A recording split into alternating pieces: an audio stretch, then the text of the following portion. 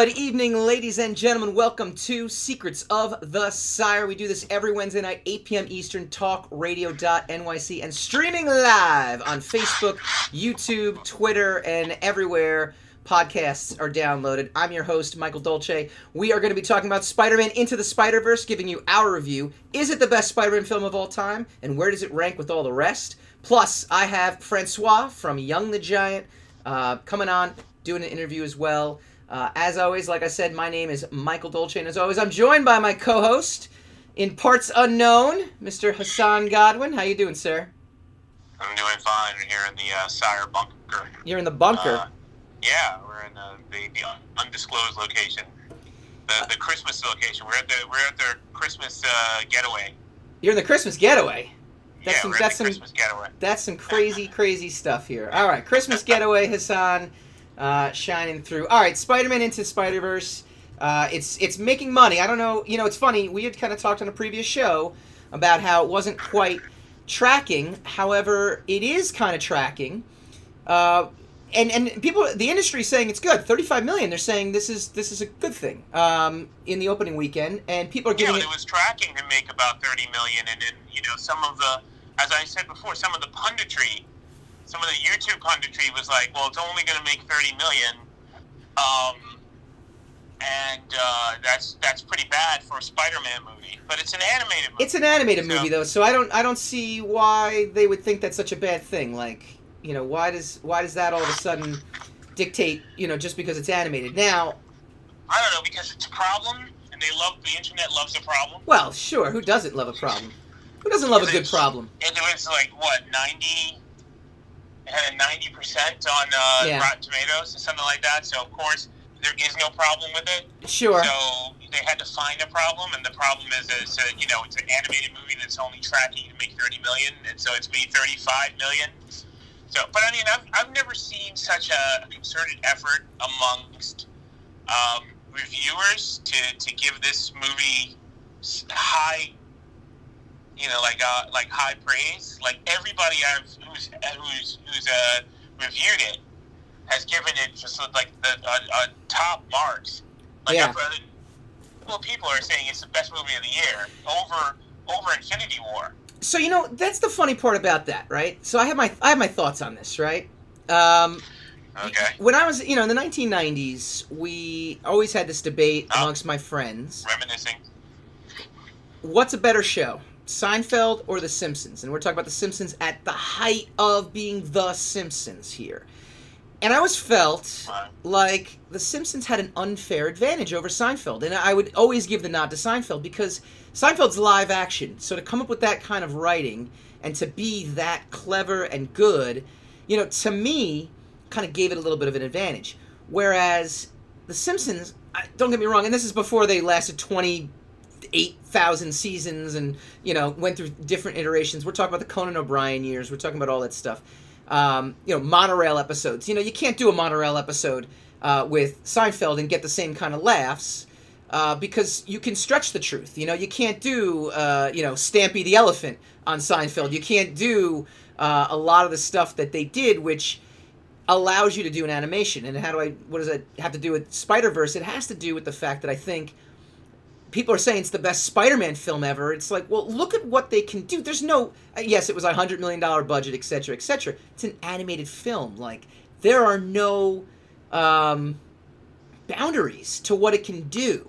Now, that being said, I think this is a great Seinfeld versus Seinfeld versus Simpsons debates because I think Spider-Verse is as well written a movie and takes advantage of all the stuff that they can do better than most live action movies. So at its core, it has tremendous writing, it has tremendous character development. What I love about animated movies too, it seems to hit all the right beats.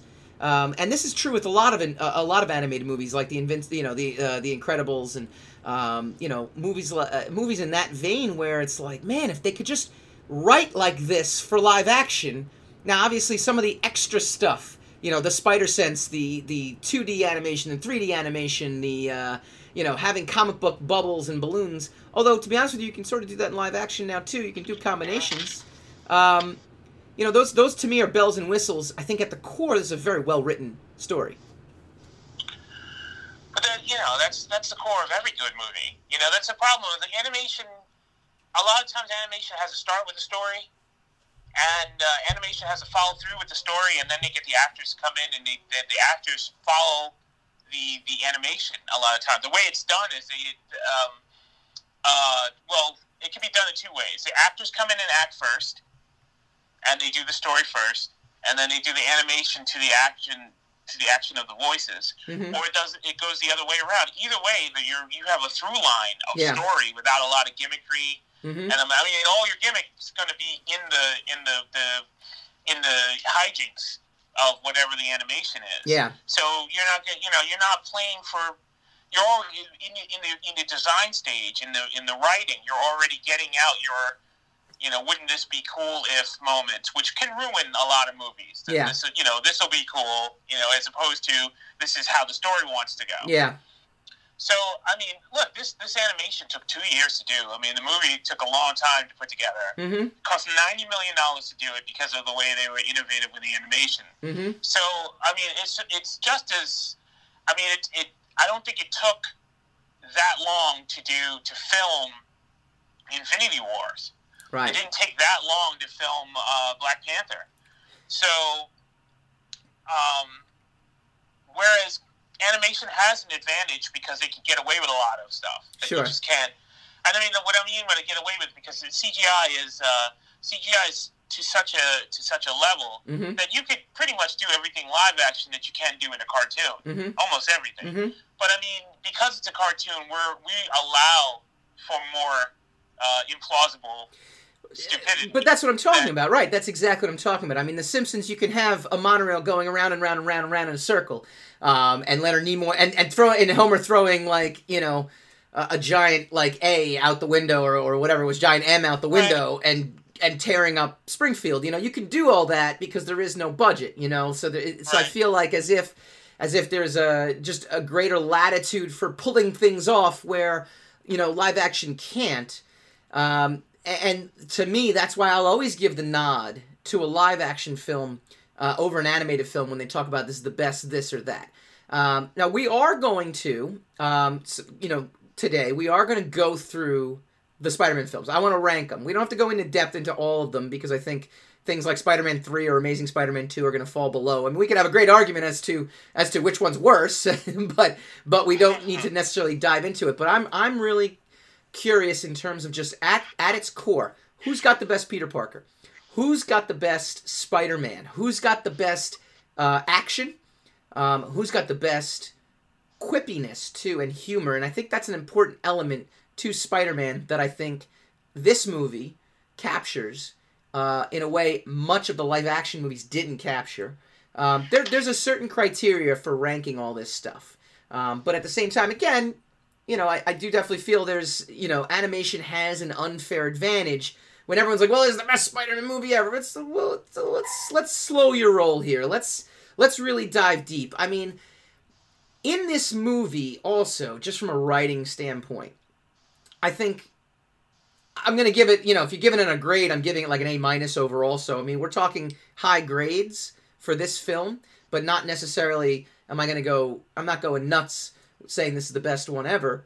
The villains kind of lent itself to you kind of knowing Spider-Man before he came in. I think my dad has no reference to, who's that big fat guy who's beating people up. I was like, that's the Kingpin. Oh, that's the Kingpin. Like, he knows the name but doesn't know the character enough.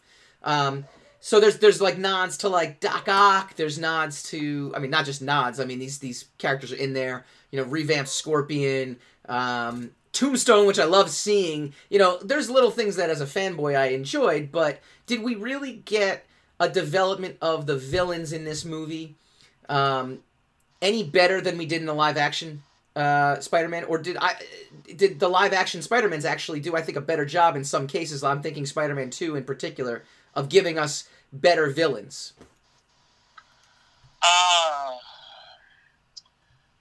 No. You're not really going to top Spider-Man 2. as you know, and the fact that it's a live action movie is also you know, a feather in his cap. The origin of Sure. Doc Ock and just that movie in general. It's really a well done film. Mm-hmm. It's what convinced me about the Spider-Man movies, because I didn't like the first Spider-Man. Yeah, I didn't love it. I loved it at the time because it was like a dream come true to see Spider-Man on screen. But I did not love. Yeah. You know. I was never with Tobey Maguire in that first movie because it was a lot of gimmickry. Yeah. And it was a lot of, like, you know, Sam Raimi trying to find out what the true voice of Spider-Man is. Yeah. And I don't think he found it out until the second one. You know, and I really didn't like Willem Dafoe as the Green Goblin. I thought that mask, I thought everything was just really kind of hokey. I thought, which was really ironic because it's a Marvel movie, Yeah. I thought it was trying too hard to be Batman, to be a Batman movie. Yeah. Especially with the Danny Elfman soundtrack. I mean, you can really argue that Amazing Spider-Man was trying too hard to be the Christopher Nolan Batmans too. I mean, actually, there's not really much of an argument. They were really trying to be the Christopher Nolan Batmans, you know.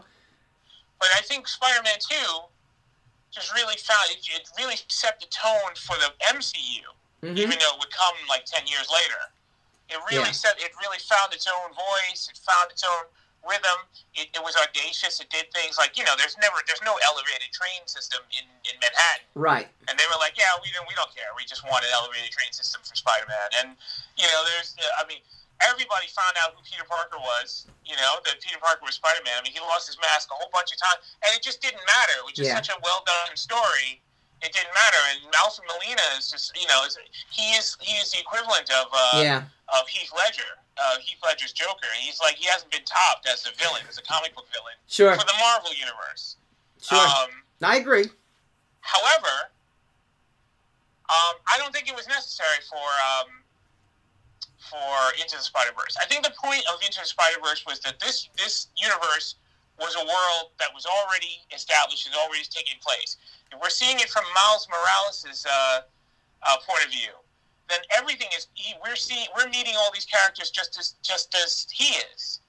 So we still have his point of view to guide us, to comfort us into learning on a curve like he was doing. Yeah. So therefore, it didn't require a pre-established origin for Kingpin. Didn't require a pre-established origin for Doc Ock. You know, no spoilers, but Doc Ock is in the movie. It didn't require, you know, pre-established. Look, at this point, if they haven't seen it, that's their problem, not our problem. No, all right. If you want to take that out too, I always do. That's fine. Yeah, I know, and I disagree. But anyway, because I always do. But as I'm saying, I don't think it was required. Also, I mean, how many times have they done? How many times has Bruce Wayne lost his parents? Well, it's the same thing with Uncle Ben, right? I mean, it's the same thing. How many times have you seen Uncle Ben on screen? That's what I'm talking about. You just get tired of these origin stories. It's good to start at Nelius Rest. You know, it's good to start like in the thick of things, because that's exactly what Miles Morales would be experiencing. Right. You know, because it's the whole broad world, especially if you're going to introduce the Spider-Verse. You don't have how much time you're going to spend on the little things. Right. You have to establish that there's multiple universes, and you have to establish these, these 10 or 15 other Spider-Men, you know, right. Spider-People. So, I mean, right. I think they spent their time wisely. Let me ask you a question. This popped up on Twitter. It was from an IGN editor, and it was a tweet that he brought out, and I don't have his name because I just thought of it right now. But he said that he polled a couple people, and the things they loved about Spider-Verse. One, obviously, having a black Spider-Man on screen was very important to some people, and we've discussed that issue, and we're not going to discuss that issue, but that was one thing he wrote. The other thing was the mom was speaking in Spanish, and that was very important because the person they were talking to was Latino, so it was great. They thought it was really great.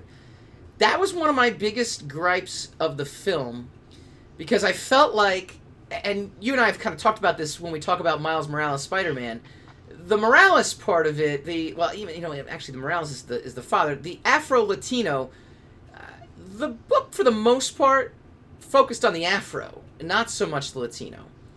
I felt like the mom was so underdeveloped in this film, and maybe there wasn't room, and maybe there wasn't time, but she has a better character in the most recent incarnation of Miles Morales Spider-Man when he finally merges with the 616 universe. This is really geeky for anybody. If anybody out there is like, I don't know what did he just say?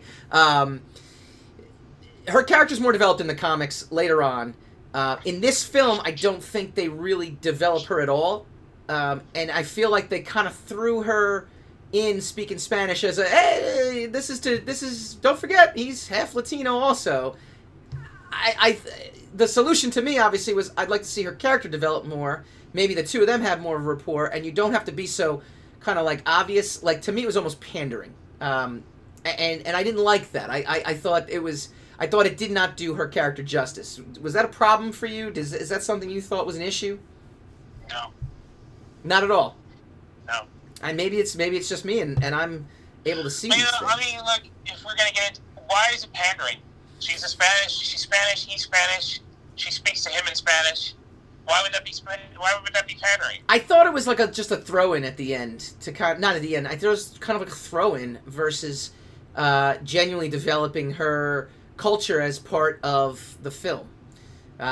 It was, oh, hey, she's Spanish too, and it's like, no, well, she's Latino, and there's a whole storyline, and we talked on Twitter about this. I actually talked with the IGN editor on Twitter about this in a respectful way, which then we got blocked from Twitter because it's not how you do things on Twitter.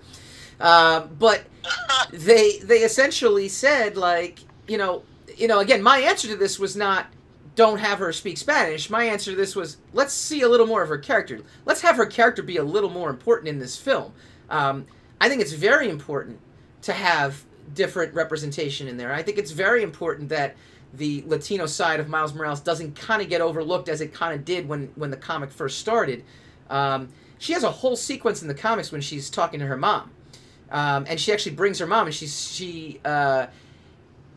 the mother is actually kind of influencing her on how she's handling her relationship with Miles, because at that time she doesn't know he's Spider-Man. The mom actually hires a private investigator, if I believe this is the mom, to find out what's going on with Miles, because he's not doing things at school. And you have this great mom-daughter, Latino culture is kind of brought into it in terms of how she's raised. So, and again, I know it's a lot for a first film, and they have room to do it in the second film.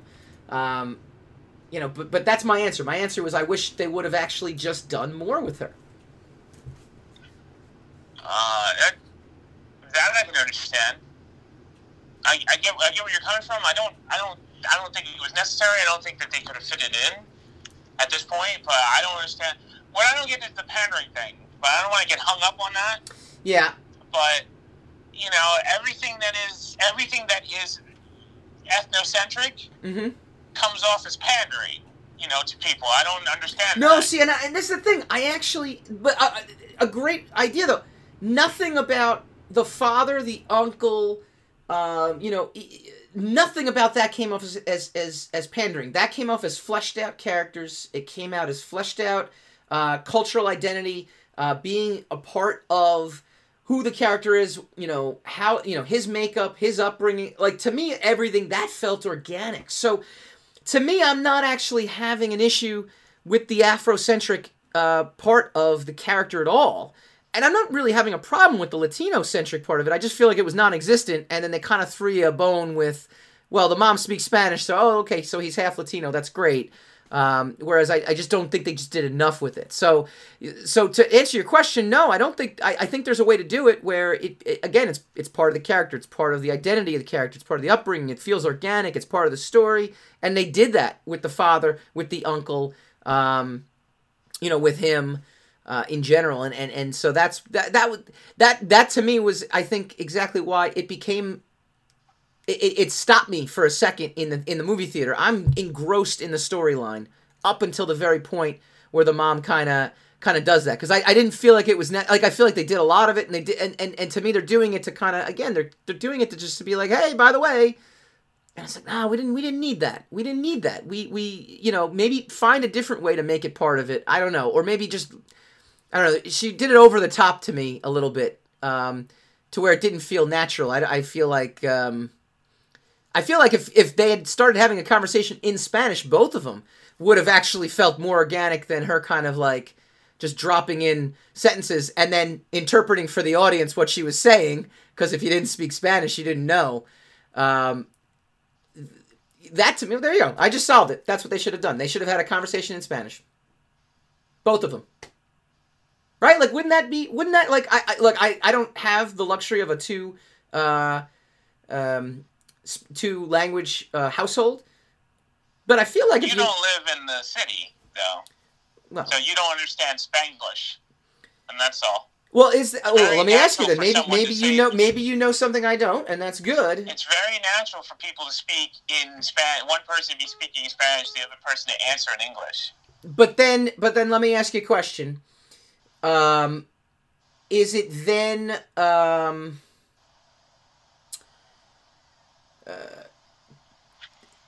if the person speaking in Spanish and then interpreting what they said afterwards? Like if they say like necesito el baño, I need to go use the bathroom. Like they're not you know what I mean? Like that's where it just felt like it just didn't feel natural to me. I would think like necesito el baño. Okay, yeah, go down the hallway and go use the bathroom. You know, like that would be the exchange between the two. All right, we're nitpicking. I get it. We're gonna take a short. What do you mean we? Well, you're part of the show, so you're naturally naturally brought in on this.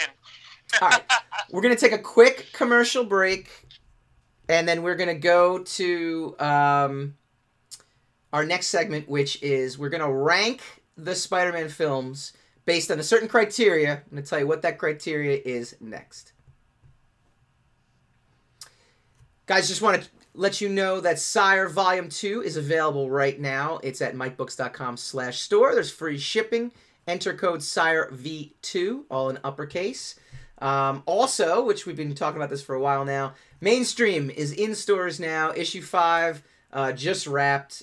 We've actually got this being shopped around to a number of different studios, which is pretty exciting.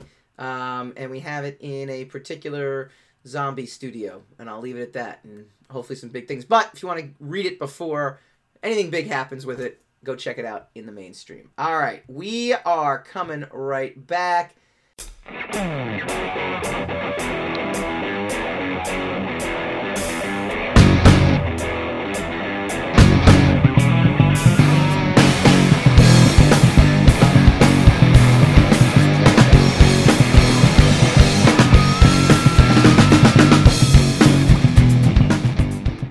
And I want to get to ranking the Spider-Man films. All right, here's my criteria for ranking the Spider-Man films. All right, who's got the best Peter Parker? Who's got the best Spider-Man? Who's got the best costume? And who's got the best humor? And then last criteria is going to be who's got the best villain. And we'll throw a bonus one in at the very end if we have enough time. All right. Best Peter Parker of all the Spider-Man films. I think Spider-Verse actually makes a case that they have a great Peter Parker, except obviously it's a different Peter Parker in the fact that it's Jake Johnson and he's over the hill, right? The original Peter Parker that we kind of saw, we only got a little glimpse of Peter Parker in this one, and he was blonde, which at least they explained why he was blonde, right? Tobey Maguire, to me, is probably from the Sam Raimi franchise. And we're gonna group these, by the way. We're going to rank in groups. We're going to go Sam Raimi. We're going to go Andrew Garfield. Or you could say Sam Raimi, Tobey Maguire Spider-Man films. Andrew Garfield films. Or we're going to say the Spider-Verse films. Okay? We're gonna do it in that capacity. We're not going to... Like I said, Spider-Man 3, terrible film. Amazing Spider-Man 2, terrible film. All right, we don't need to go in ad nauseum at that, right? Mm-hmm. Who's your best Peter Parker? Tobey Maguire. Why? He was the most sympathetic to me. He was the most. He sold the underdog a lot better. He was slow coming into his own as a genius, and he kind of captured the awkwardness of the fact that the genius doesn't doesn't always mesh with the real world. Like, just because you're a genius in science doesn't mean that you know how to navigate the real world. Yeah. And I think they just developed his character better. They developed the world of Peter Parker better in the Sam Raimi films. Yeah.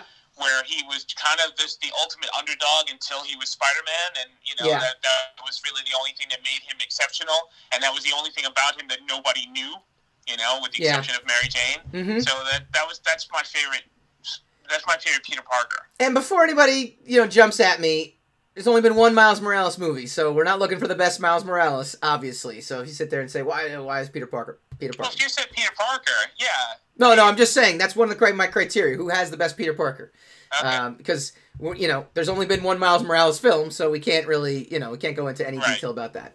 Maybe I'm the only one that thought of it, but I'm just trying to herd the negativity off of course. Before we get anywhere. All right, who's got the best Spider-Man?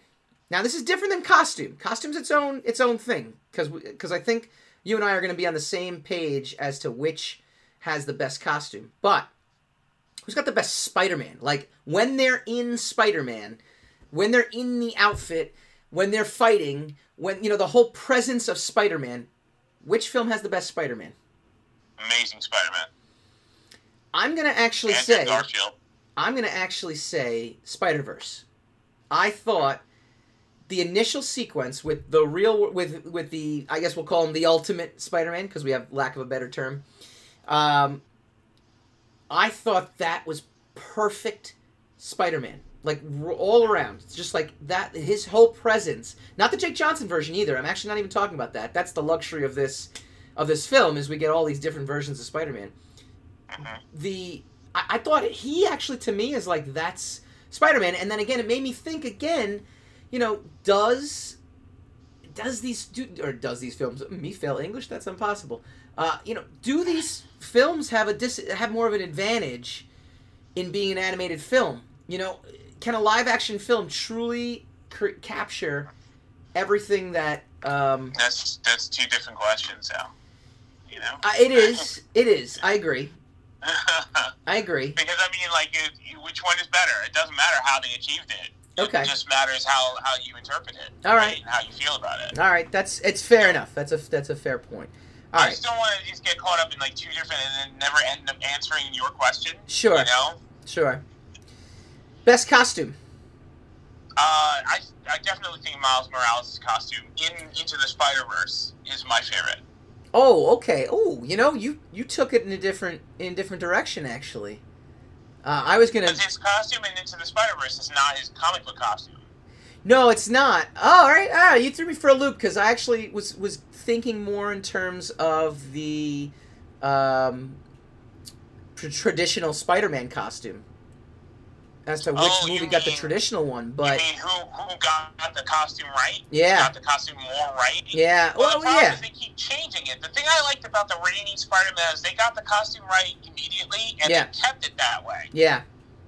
As opposed to Batman, we keep changing his costume every year, being kind of a gimmick to the point where by the end he was like Iron Man. He had so much armor on. Mm-hmm. I like Tom Holland's costume. I liked it. I liked his original costume. The Iron Spider-Man I don't like at all. Yeah. The new the PS4 Spider-Man that just came out. I don't like that at all. Yeah. Well, the Tom Holland one is garbage. Absolute garbage. Yeah, I don't like it. Iron Spider, not garbage. His actual, I don't like the Iron Spider.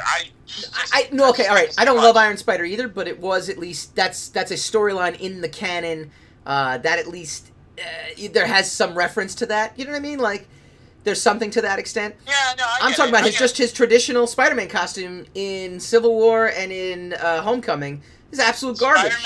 Spider-Man 1, Tobey Maguire, they got the costume perfect. I thought Amazing Spider-Man 2, they got it pretty damn good.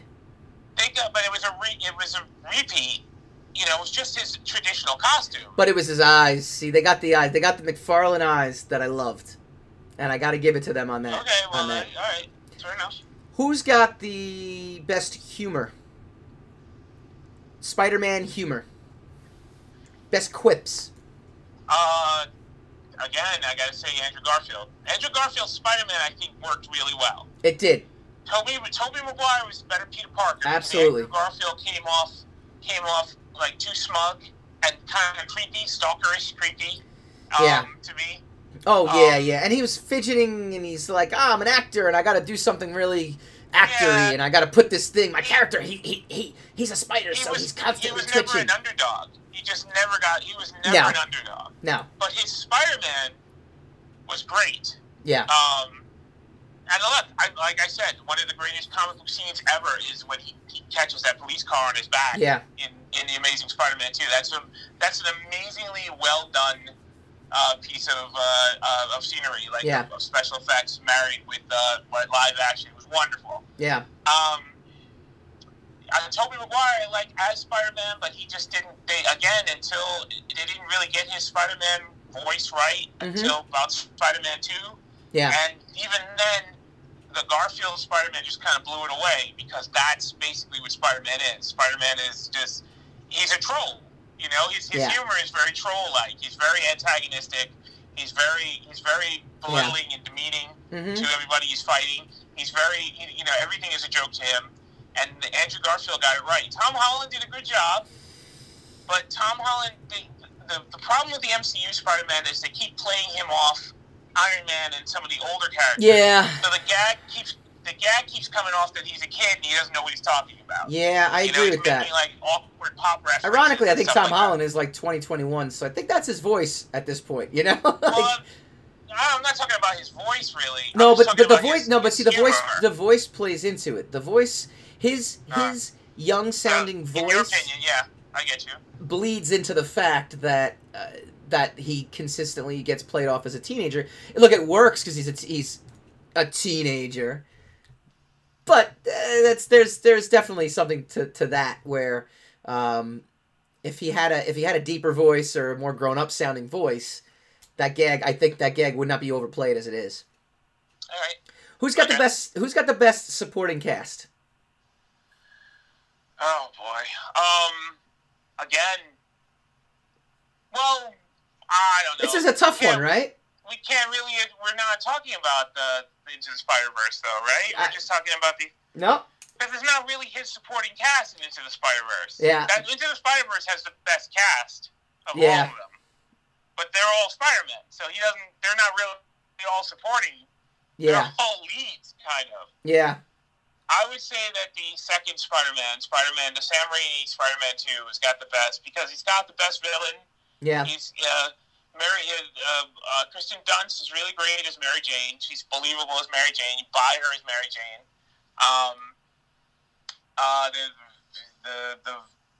Like I said, the villains are fine. Aunt May is great. We're past the great power comes great responsibility origin antics. Yes. I unlike a lot of people, I didn't mind the James Franco the slow build to him becoming the Hobgoblin. So yeah, I think the second one. I think Spider-Man 2 has the best ensemble cast. Personally, I was invested in all of them.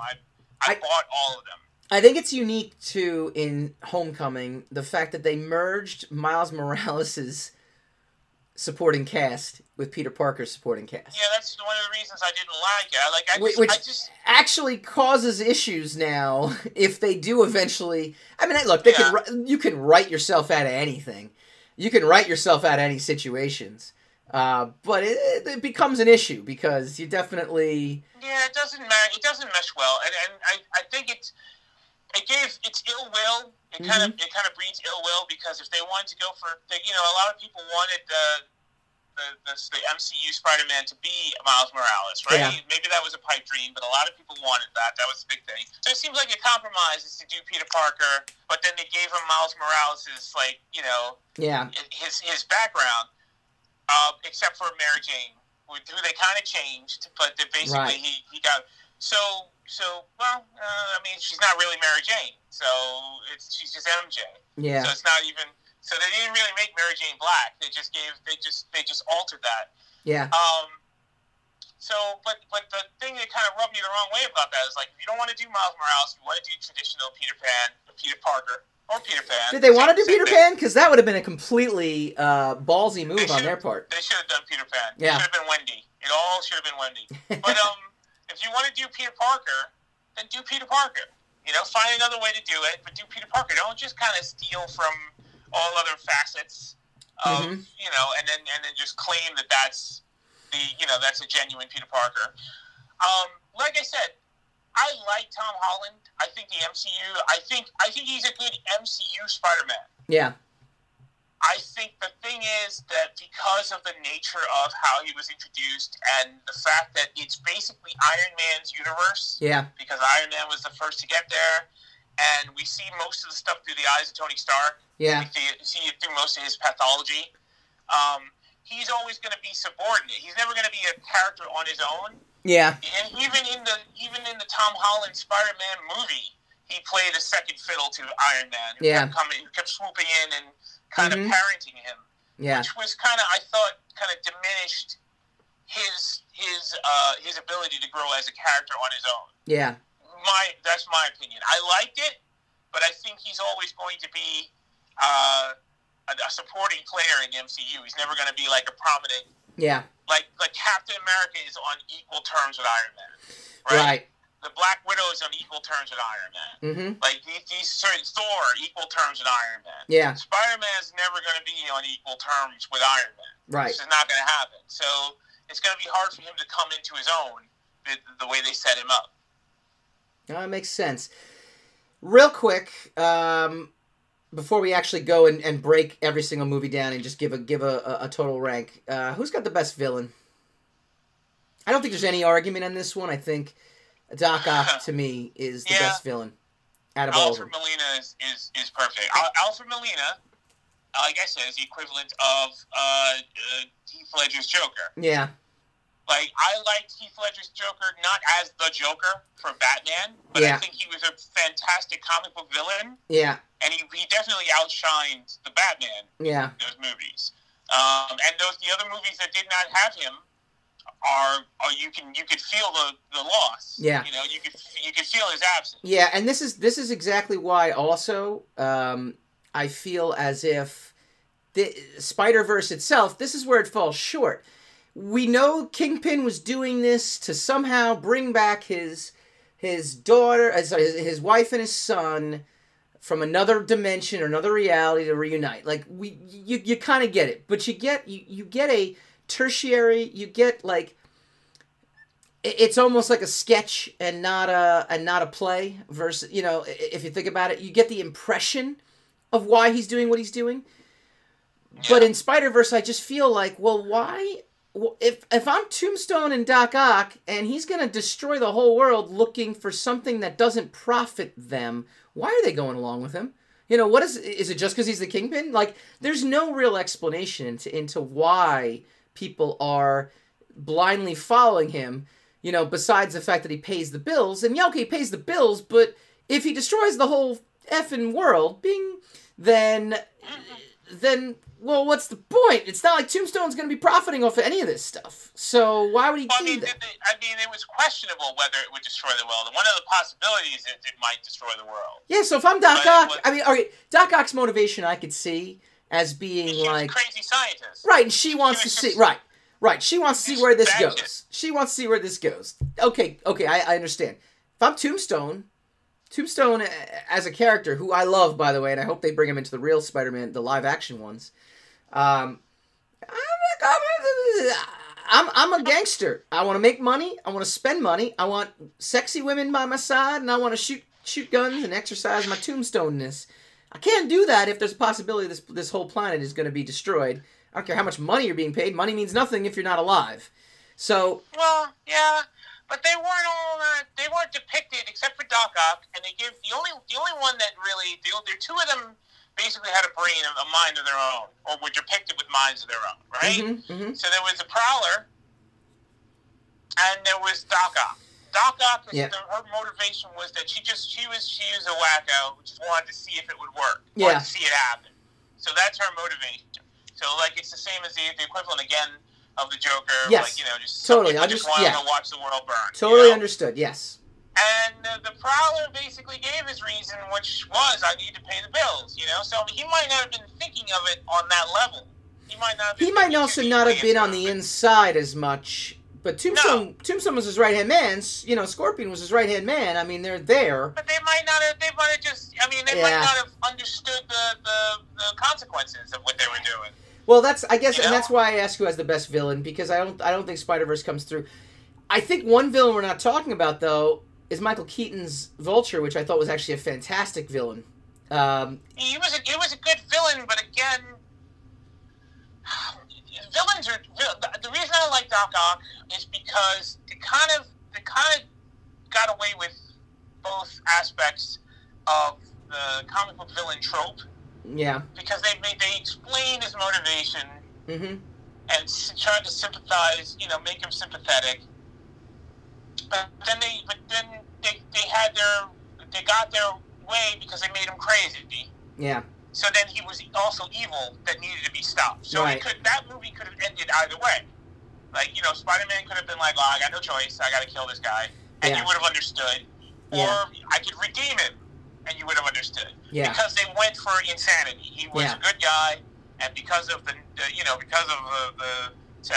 traumatic circumstances that caused him to be Dr. Octopus in the first place, he lost his noodle. Yeah. And so he didn't even realize he was on the wrong side. You know, he was just tunnel vision.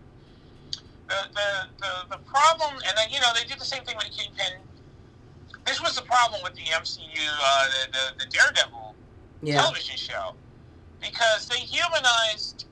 Well, they didn't really humanize him. They didn't make Kingpin too sympathetic, but they developed him to such a point where you understood where he was coming from. Yeah. But the problem is, it kind of made him.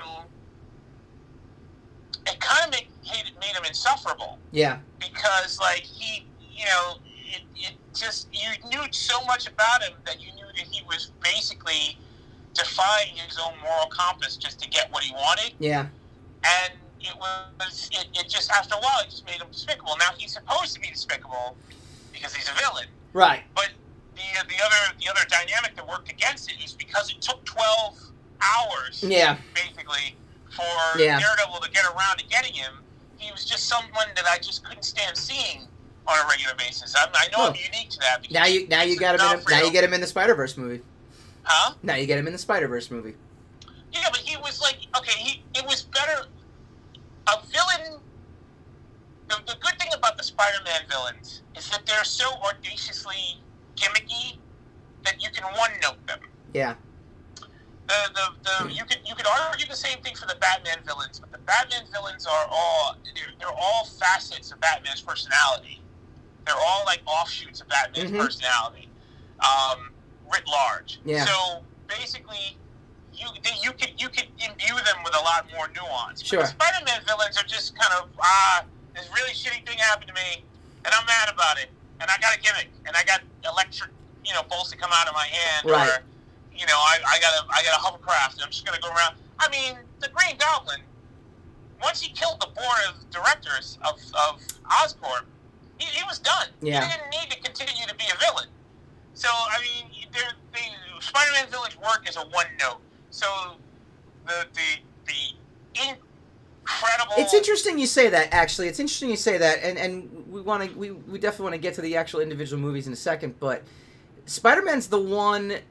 It's such an insular love of the character. It's always the struggles that Peter Parker is going through are always the most fascinating thing. And to me, it was always the gimmick of the villain was always the most fascinating thing, but not the villain itself, not the villain's motivations. Like Mysterio, like I'm literally staring up at my wall right here, and I have a picture of Spider-Man punching Mysterio, and it's like, it's cool because Mysterio could do cool things. Vulture could fly. Doc Ock had his arms. The Lizard was a giant lizard, which was cool. Kraven was a hunter. It was always their gimmick was the interesting part about the villain, not the motivation. That's the problem with the MCU that everybody's always complaining about, is that the villains aren't nuanced enough. But the Marvel villains, I mean, not until recently. I mean, all their main characters had their own pathology. Like Wolverine is his own worst enemy. Cyclops can't open his eyes without blasting all his friends. I mean, all of their the reason the DC characters needed to have nuance to them, their villains need to have nuance, is because their heroes are one note. Yeah. You know, Superman is just the infallible god. Wonder Woman is an infallible Amazon.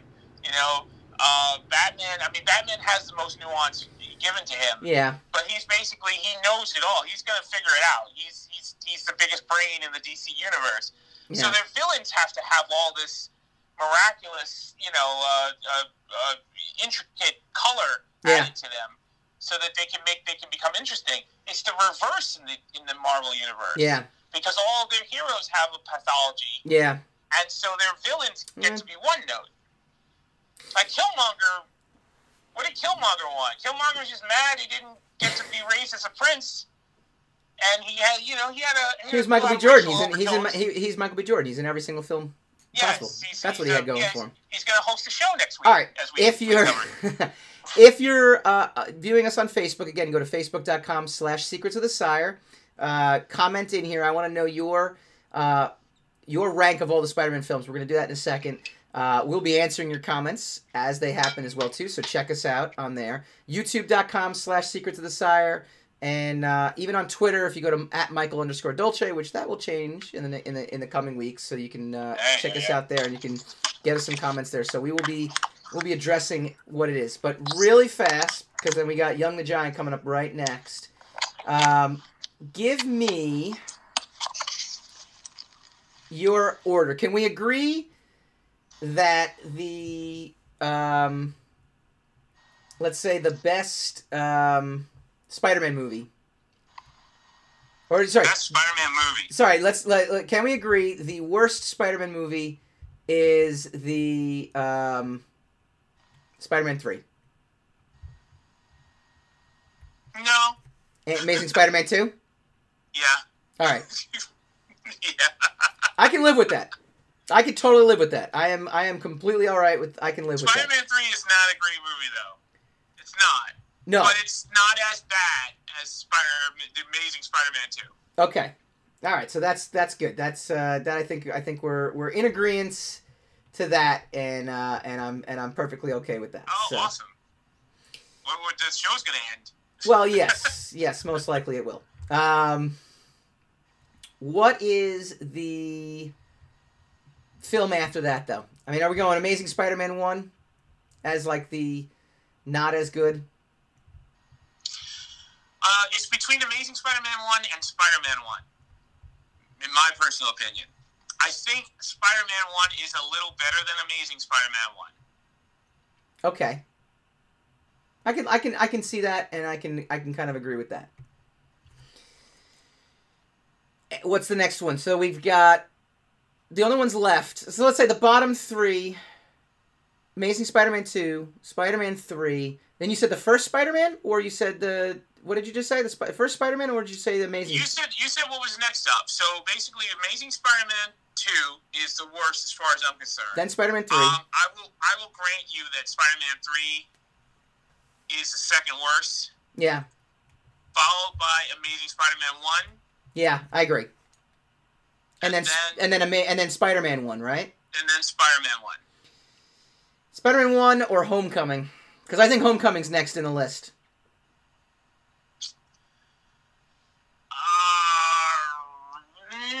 No. You think Spider-Verse? We've got Homecoming. We've got Amazing Spider-Man 1. We just said we've got Homecoming left. Spider-Verse.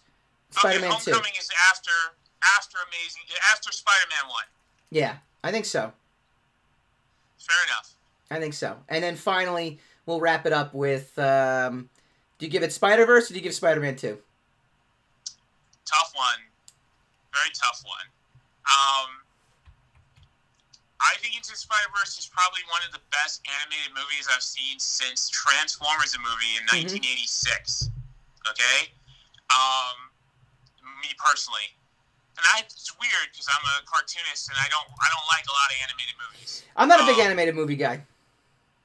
But I think this movie was fantastic. Just the look of it, the story in and of itself.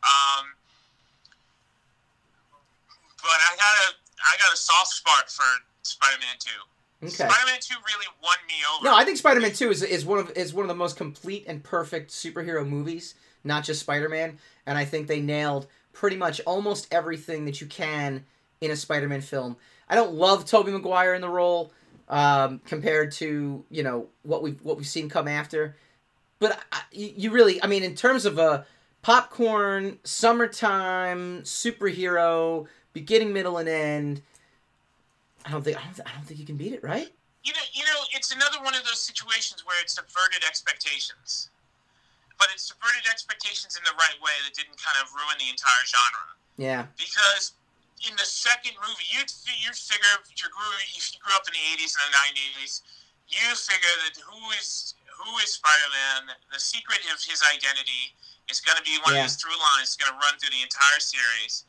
And until some kind of big cataclysmic event happens, nobody's going to get to know who the heck this guy is until there's some kind of huge shakeup. Yeah. And the fact that in the second movie, Mary Jane finds out that he's Peter Parker, so we can stop, pulling this will they or won't they nonsense and just get down to Spider-Man. It's the same problem with the end of The Dark Knight, where the end of Spider-Man 2 promises, okay, we're done with this kind of, this fledgling romance. Sure. They're together. And the next movie is just going to be about the pitfalls of being Spider-Man and having a relationship and trying to become an adult, right? Yeah. And then you get Spider-Man 3 with Clayface and Sandman and and his bad Venom, and you're like, all right, well, they didn't really deliver. Just like you got The Dark Knight Rises, where suddenly 8 years later, even though they set it up so at the end of the Dark Knight, Batman was going to be the villain, and they pinned all the crimes of the Joker and Two-Face on him at the end of the movie. Right. And so it was going to be, and then you find out he retired and he's been gone for 8 years and his legs don't work anymore, and then he's, and you're like, what happened? You promised so much and you didn't give it to us. But I think the promise at the end of Spider-Man 2, that's one of the first movies of modern era that I couldn't wait for the next one. Yeah. Like, I was like, all right, I want to see where they take this. Yeah. And, and then we got Spider-Man 3 with jazz hands and all that stuff. So, I mean, unfortunately, it is what it is. But I would, it's a tough call because Into the Spider-Verse I really thought was amazing. Yeah. I really enjoyed it. I thoroughly enjoyed it all the way through. I didn't find it compromised in the least, and that's not a counter to your earlier comment. I'm not talking about all the social issues and stuff like that. I just thought that the story in and of itself was well done. Yeah. I don't think it cut any. It didn't cut corners. It didn't pull any punches. I mean, they killed off his own. Spoiler alert. They killed off one of. Yeah. They weren't afraid to go there to be a serious movie as well as a cartoon. Yeah.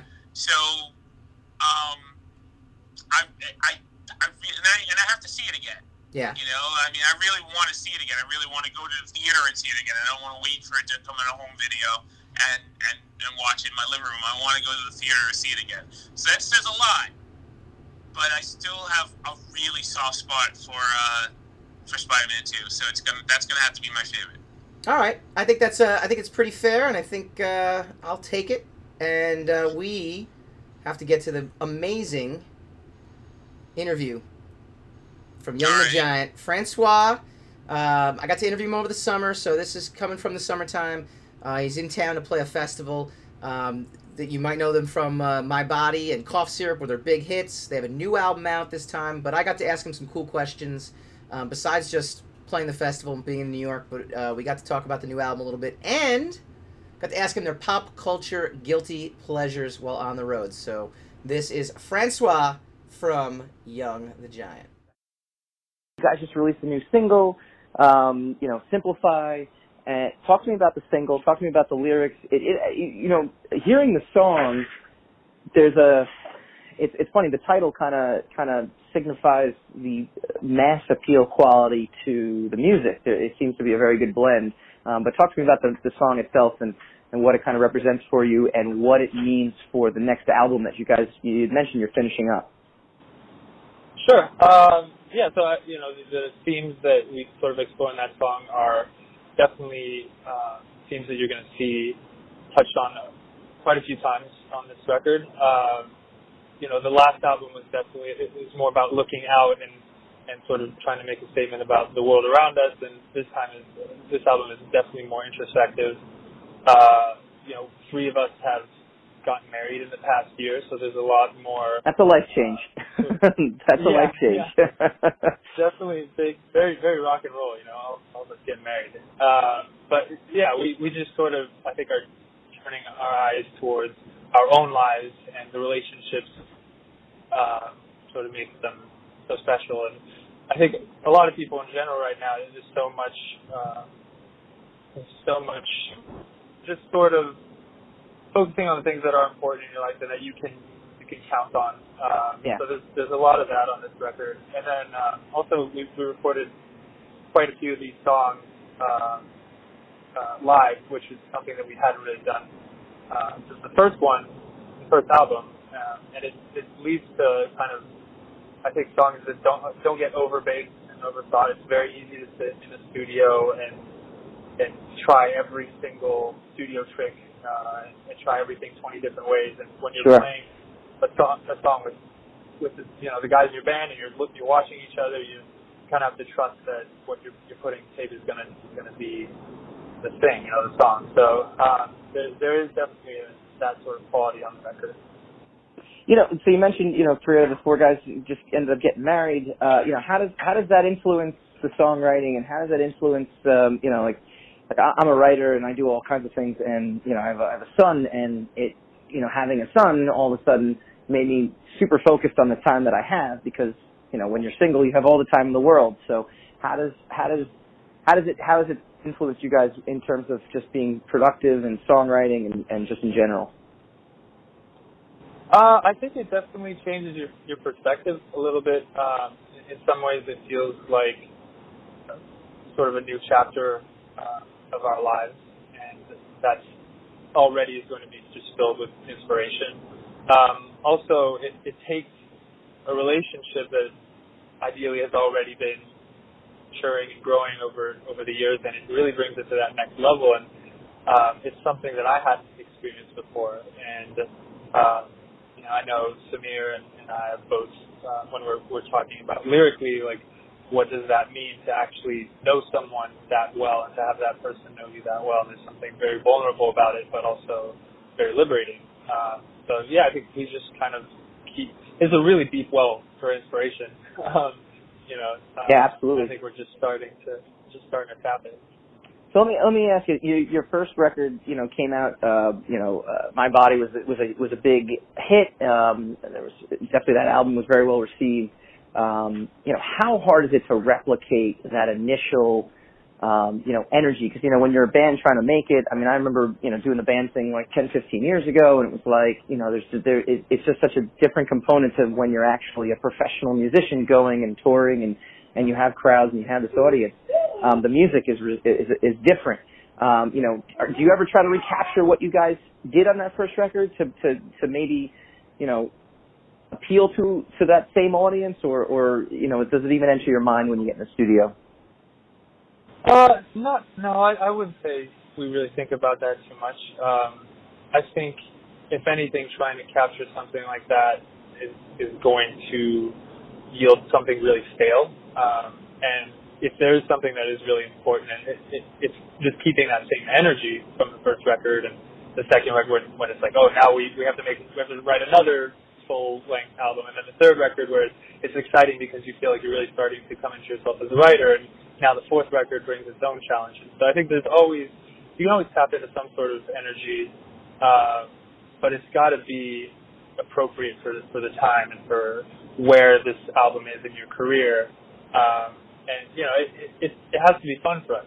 I think if we kept on going to the studio and trying to recreate things that we've done in the past, it would really become a bummer very quickly. Yeah, So yeah, absolutely. avoided that.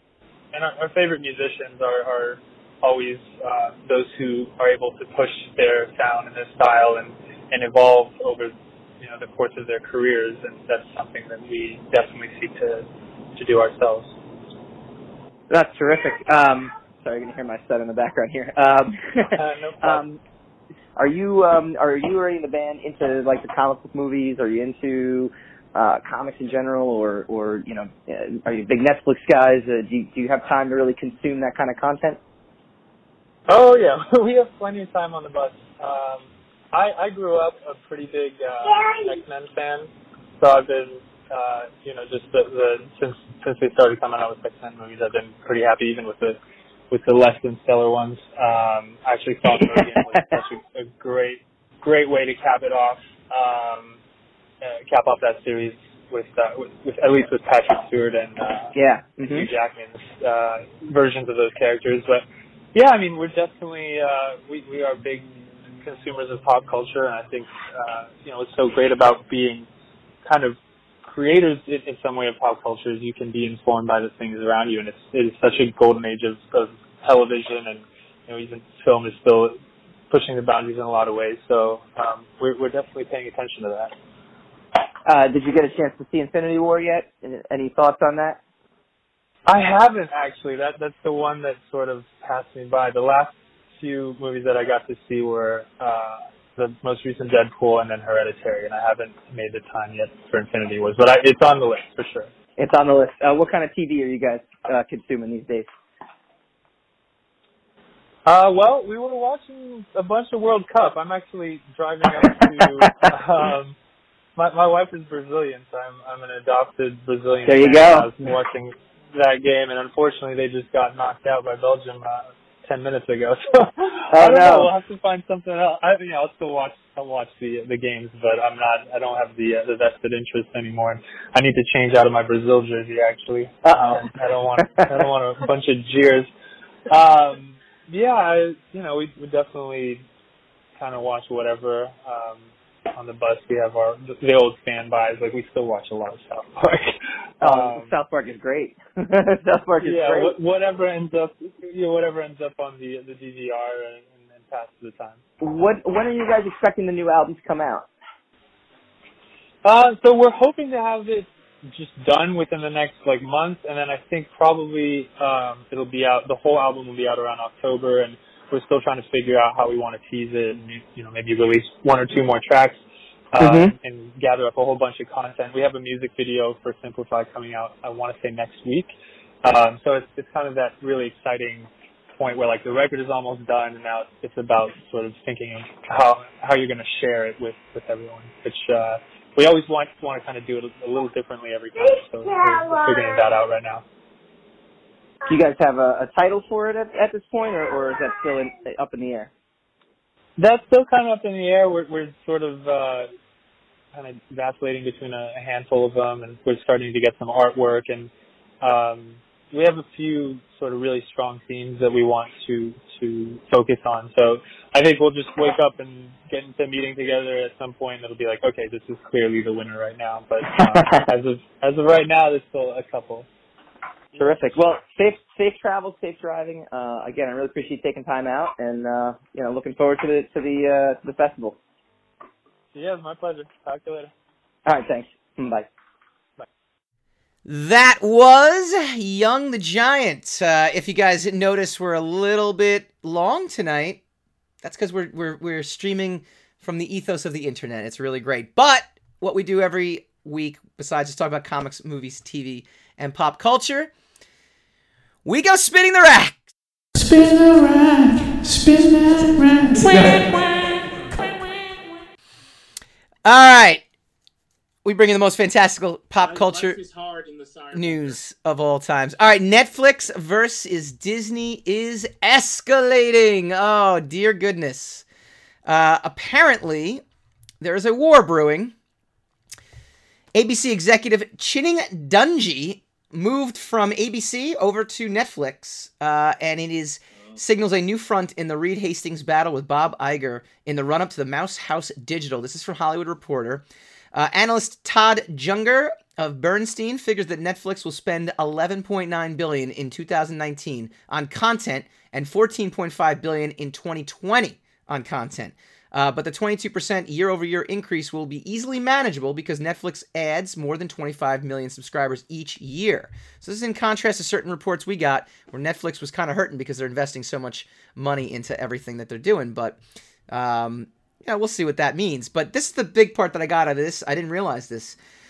Imitation is flattering following Disney's live-action Jungle Book, which grossed $966 million globally in 2016. Netflix picked up Mowgli, Andy Serkis's film based on the same Rudyard Kipling story that was made at Warner Brothers, for example. Netflix also invested in developing comic book universes. They paid somewhere between $30 to $50 million for the Millarverse. Way to go, Mark Millar. You did good, bud. They also nabbed the rights to Rob Liefeld's Extreme Universe. I did not know that. So Rob Liefeld... So... How well is the Extreme Universe known, though? How well is the Millarverse really known outside of the stuff he did for Top Cow? So I just want to remind everyone at Netflix, you can pick up the Mainstream in stores right now, and I get the rights back to that in a couple years. This other upcoming title called Epicenter. Epicenter, we'll tease that. Tease, my man, tease. And The Sire, Volume 2, available now. Superhero forced by his own costume. All right, this has been a blast. Tune in next week when we are going to be talking about Aquaman. But we're not just going to be talking Aquaman. We're going to do a review of the movie with as many fish puns as possible. And we're going to be doing it live at Funny Business in Nyack, New York. So if you're in the Rockland County area, come check us out. We're going to play Pop Culture. It's called Non-Celebrity Pop Culture Jeopardy with our live audience. We've got Lisa Hawkins from Valiant Entertainment going to give us some inside info into what they're doing. They've got some movie stuff. They've got some awesome things happening. This has been fun. We'll see you next week.